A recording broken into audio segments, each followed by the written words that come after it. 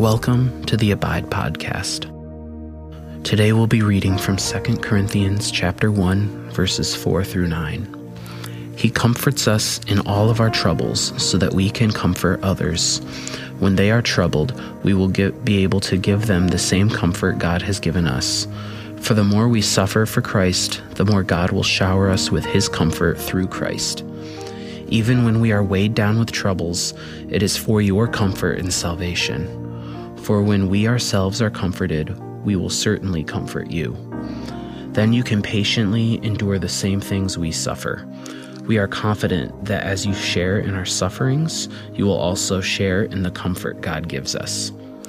We think you ought to know, dear brothers and sisters, about the trouble we went through in the province of Asia.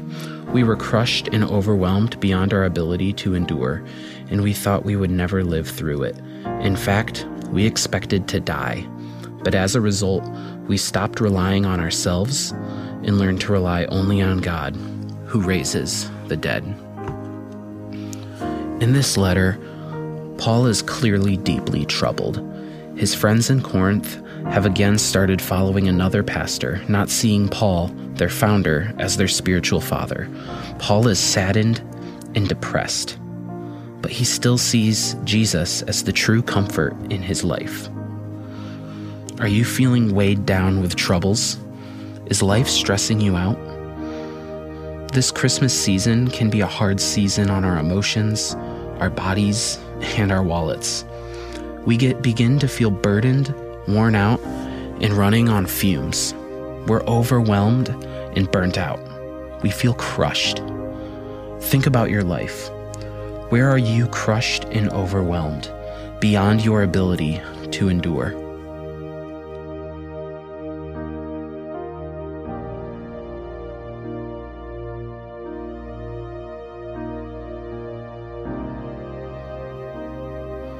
With those areas of your life in mind, think about them, but with this question in mind. Am I relying on myself, or am I relying on God?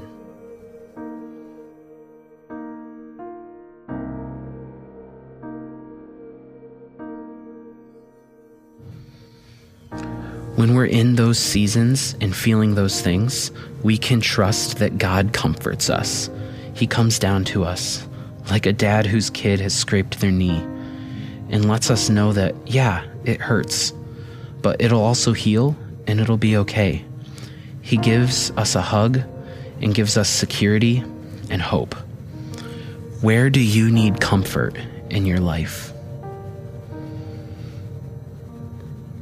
Maybe it's time to run to God, the comforter of his people, and rely on him. Because when we rely on ourselves, it tends to burn us out and overwhelm us more than anything else does. Again, Paul says, we were crushed and overwhelmed beyond our ability to endure it, and we thought we would never live through it. In fact, we expected ourselves to die.